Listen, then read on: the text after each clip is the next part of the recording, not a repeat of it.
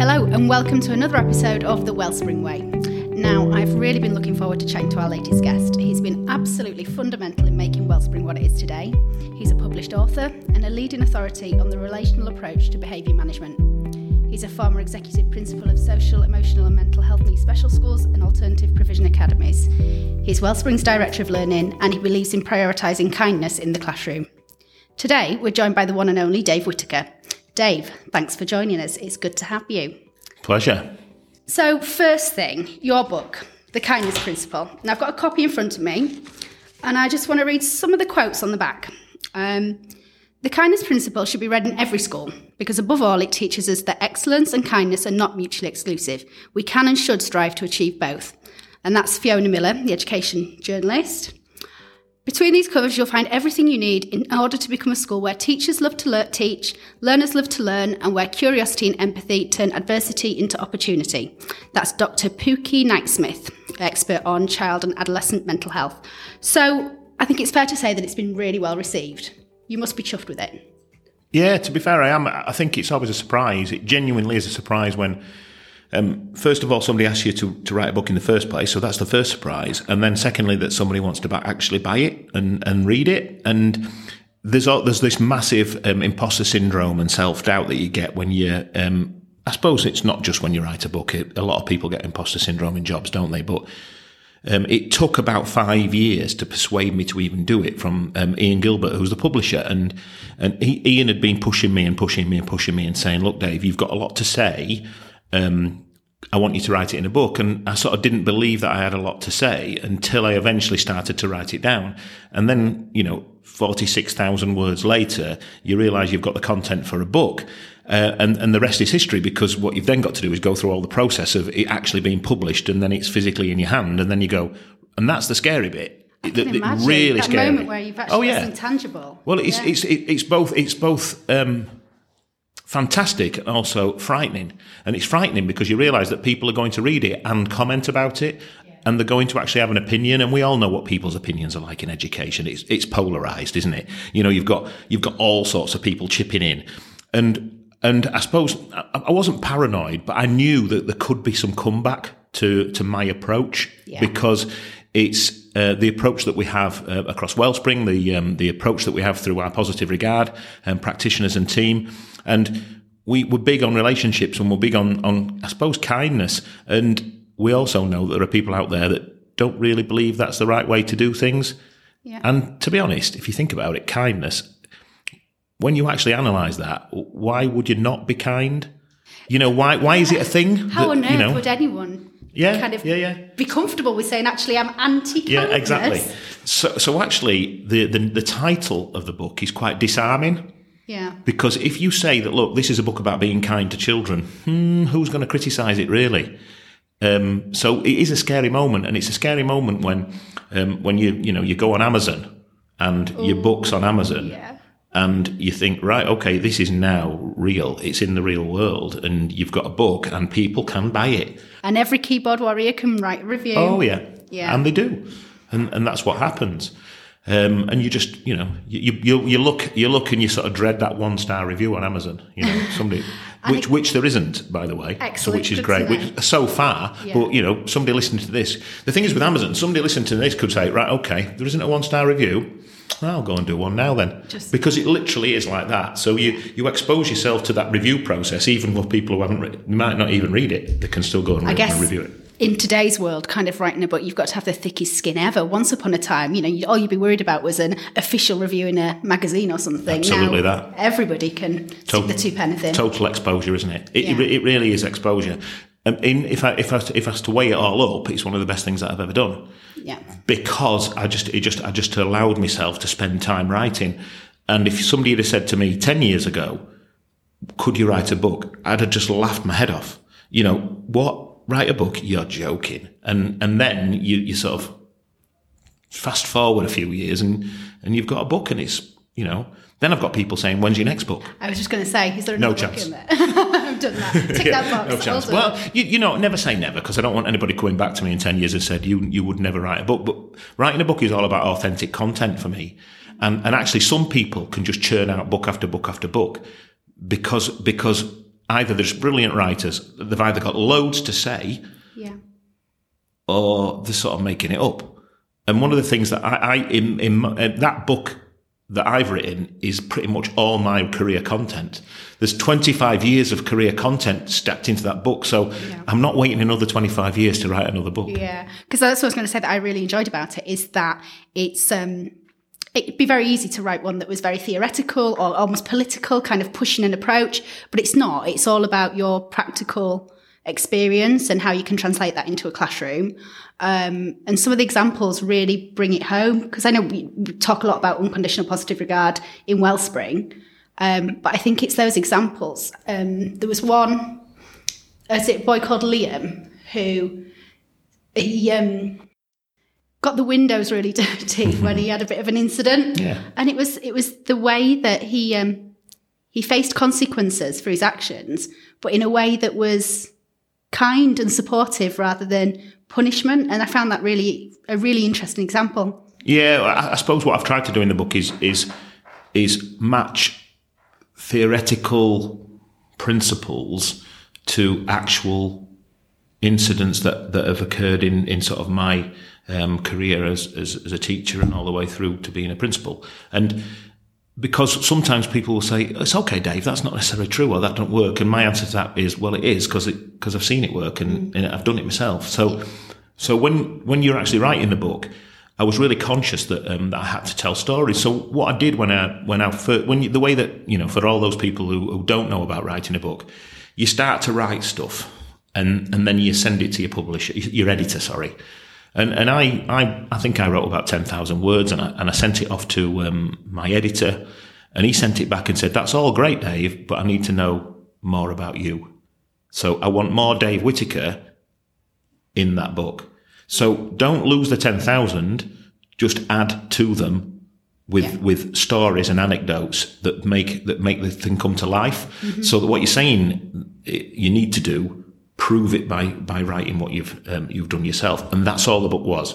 So it was a case of, there's the 10,000 words. It now becomes 46,000 words by going over things that have actually happened that can be linked to either theory or a practice that you might see elsewhere. So that's all it is, really. It's always the best way to learn, isn't it? It's storytelling. That's what it is. If you tell stories, it brings things to life and people get it. And so the book is essentially a collection of little stories about real life, either myself or people who I've worked with, and some of the things that we were involved in when working with really vulnerable and really challenging children in schools, and going right back to incidents that occurred to me even when I was a newly qualified teacher. Back in the first few years of my teaching career, and what actually steered my thinking in really early in my career, which probably pointed me in the route that I then took around working with special needs children, working in inclusion, working in alternative provision, and the sort of things that I ended up doing for years and years and years as a leader. I was going to ask you that about kind of what sparked that philosophy. Was it there from the start that this is my approach as a teacher, or was it something that grew over time? I think you always fall into things by accident and opportunity.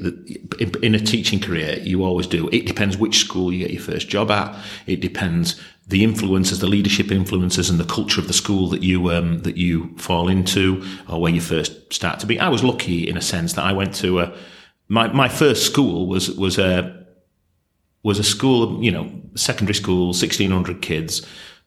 Real comprehensive, because it had some really, really challenging kids. And it also had some kids that were sort of really middle class kids who just did as they're told all the time and did really well. So it was that great experience of everything. But culturally, it was in a really good place. So for me, that was that start of where we were culturally. We spent. Bearing in mind, this was we're going back over 20 years. We just didn't exclude children. The head teacher at the time said that's not what he wanted from the school. So we've got to work out different ways in working to prevent children from being excluded. So this is mainstream secondary. And one of my first leadership jobs was to work on behaviour policy and ways in which we could prevent exclusions. And we introduced really early in the sort of big scheme of things, restorative approaches. Right. Use of restorative language and restorative practice in school, to the point where we had 2 years without a single fixed term exclusion for 2 years because we did other things. We used restorative practice and we wove it into the fabric of the school. That was quite forward thinking. Yeah. I mean, I can remember from my school days that exclusion was, quite common, but really. That was a response to exclusion being common. Yeah. So exclusion was too high. We needed to do something different. I remember going on a course. He sent me on a course. It was a 3-day course in restorative practice 20 years ago. So ever since then, it changes your thinking and the way that you work. And so what you do is you find yourself going into a pastoral system or into inclusion or special needs, and before you know it, that's where your heart lies, and the rest is history because you move from there. Yeah. What do you think? What is it? Is it the challenge? Is it that you can you feel like you're really having more of an impact? What was it that kind of drew you to that side of teaching? I honestly don't really know, apart from maybe it allows you to be less academic. Maybe when you start working about relationships and working with the children on relationships and really understanding the kids, you don't have to work so hard at being really good at geography. Fair. So maybe, I don't know. But I genuinely think you just find your niche, and you find your niche and you think, actually, I really enjoy this.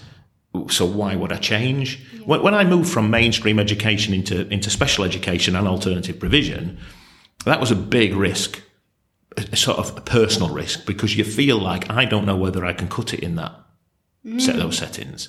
And so you move not knowing whether you can cut it. But I was lucky because I got the opportunity to do a secondment as a leadership as a secondment. So try before you buy. So you try before you buy. The way I sort of describe it, it's a little bit like somebody can either chuck you into the middle of the swimming pool and you can't swim, and to see whether you can swim, or they can drop you near the edge so that if you can't swim, you can grab the side.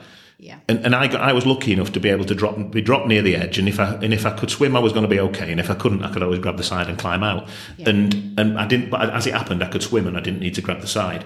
So I soon changed my secondment into a permanent position and went from there. I've spoken to quite a few teachers, Wellspring, that are alternative provision or special, and once they've kind of made that jump and discovered that's their thing, they all say the same, could never go back to mainstream now. You see people who make that change, and it's almost like they either leave after 2 weeks or they stay forever. Yeah. Because you very, very quickly realise if it's too much for you, because it is highly demanding, it's emotionally draining, it's hugely challenging, but it's also highly rewarding in different ways than working in mainstream is. So it's just horses for courses. Yeah. It's I love going around the schools and seeing kind of all the different things that are going on. It's absolutely fascinating, and the strength of character that you see in the teachers that deal with some of those challenges is phenomenal. Yeah, you know what you see? You see kindness. Yeah, you do. And you see it cutting through, and you see that culture cutting through, because you see those really, really powerful relationships between adult and children. The other thing that you also notice is really good relationships between adult and adult, because actually it's the whole lot.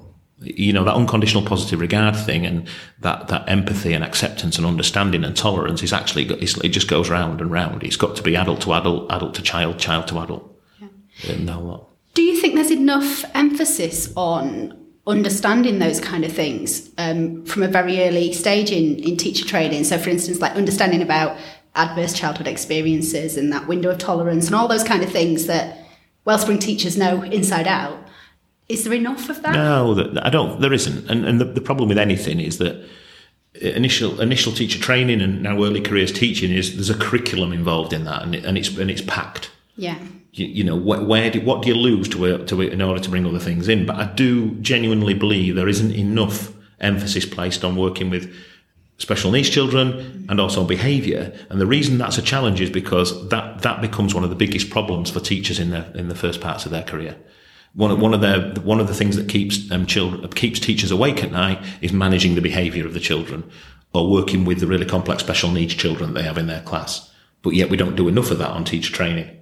So actually, what they should be doing is sort of tracking back and saying, okay, what's the biggest challenge you've got as a teacher? Let's tackle that on initial teacher training. I think every teacher, and I would say this, I suppose, but I think every teacher at some stage during either their initial teacher training or their early career training should spend some time in a special school or an alternative provision. Whether it's a week or 2 weeks, there should be some way of doing that, because it will totally change the way you think in that short period of time. Yeah, it's like anything else, isn't it? If you've not experienced it, if you've not got practice in dealing with certain things, then it's kind of like in the lion's den. And then on top of that, obviously, you get all the media. We must be authoritarian and strong discipline and zero tolerance and all that stuff. What do you say to people that come out with stuff like that? That's suitable for broadcast. Yeah, and it is. It's frustrating, isn't it? It's frustrating because what I know as well is that a lot of it is to do with what's easier. So if you're running a school, the easiest way to run a school is to have a really, really strict behaviour policy. And if that behaviour policy is broken, then essentially what you do is you punish the children. And if the punishment doesn't work, you just move them on and they go somewhere else. Yeah. So actually it's quite easy. Yeah. If the children then do exactly as they're told, there's a really clear set of rewards and they get rewards. Mm-hmm. So rewards and sanctions, dead easy. People talk about turning schools around and sorting schools out, failing schools really quickly. It's pretty easy if you do that. Yeah. If you tell yourself, actually, that's not what we're going to do, and what we're not going to do is kick kids out, and we're going to work with them and we're going to understand them, that's a lot harder. So therefore, it needs a little bit more determination and a little bit more sophistication and a little bit more understanding. And so if the chips are down and you're not feeling brave as a leader, and you've got pending Ofsted and you've got people on your back because standards aren't high enough, are you going to choose the long road or are you going to choose the short road? And there's too many people choosing the short road. So what it does is it actually factors in lots of things around school life. So things like funding, Ofsted. Yeah. The pressures that I have got every bit of empathy for every head teacher who's working in a school and trying to improve standards. Yeah. Because what they're trying to do, I'm going to stick my neck out and say there's no head teacher in a school who doesn't care about children. It's just what they see as being the priorities and how they see those priorities playing out, and also the sophistication in their approach. Yeah. So what they do is when they've got high exclusions, they truly believe that that's the way to sort out the school. The problem is there's unintended consequences and collateral damage there that they either choose to ignore, or they don't feel are real, or they think are somebody else's problem. And it's a combination of that. But if you're a head teacher who's got a mortgage to pay and a family to look after, and you've got Ofsted breathing over your neck, and you've got a school that needs changing quickly because you'll probably get sacked if it isn't, then what you need to do is hit them hard, get the kids out who are causing you problems, and have a really strict, rigid approach to behaviour. Because actually you're saving your own skin. Yeah. Possibly. Yeah.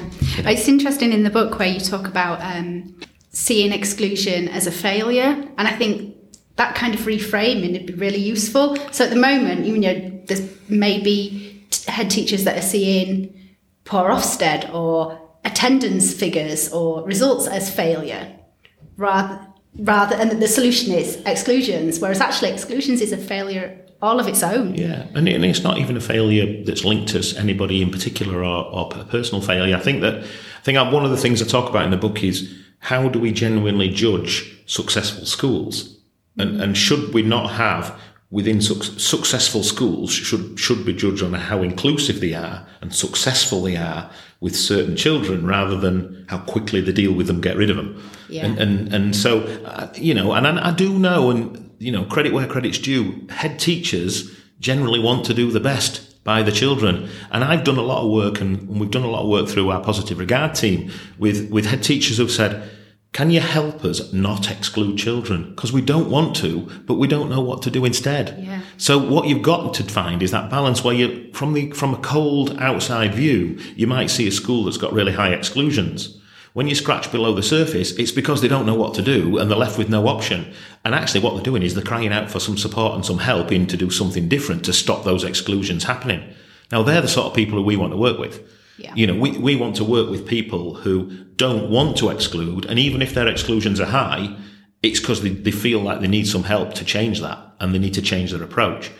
If they've got high exclusions and they're proud of that, that's a slightly different approach than where we are. So we want to see and work with those schools that want it to be different. Do you think there's a move now? Can you sense a move kind of in the sector away from that very, very strict ideology that we have had in there? I think there's an appetite for it. We I'm talking again about positive regard and the work we do with positive regard. We're working across the country. We're working with lots of schools and lots of leaders and lots of teachers and lots of staff on how to do things differently so that we don't have to continually turn to exclusions. So there's an appetite for it. But then, like anything in education, on the flip side of that, there's also other schools that are saying, enough is enough. We've just got to, this is what we need to do in schools. We need to have a really strict approach. We need to have zero tolerance. We need to have no excuses. This is what we need to do with children. And sometimes they'll say, because that's what, it's like a life lesson. We need to teach children that this is what life's about. I tend to disagree with that. Life isn't really like that. Do we want life to be like that? And do we want life to be like that? So it's like anything, isn't it? It's polarized opinions. There's a spectrum of approaches, and what we do is we work and occupy a certain area of that spectrum. But what we do is we encourage other people to be part of it. And if you want to be part of it, we'll help you get there.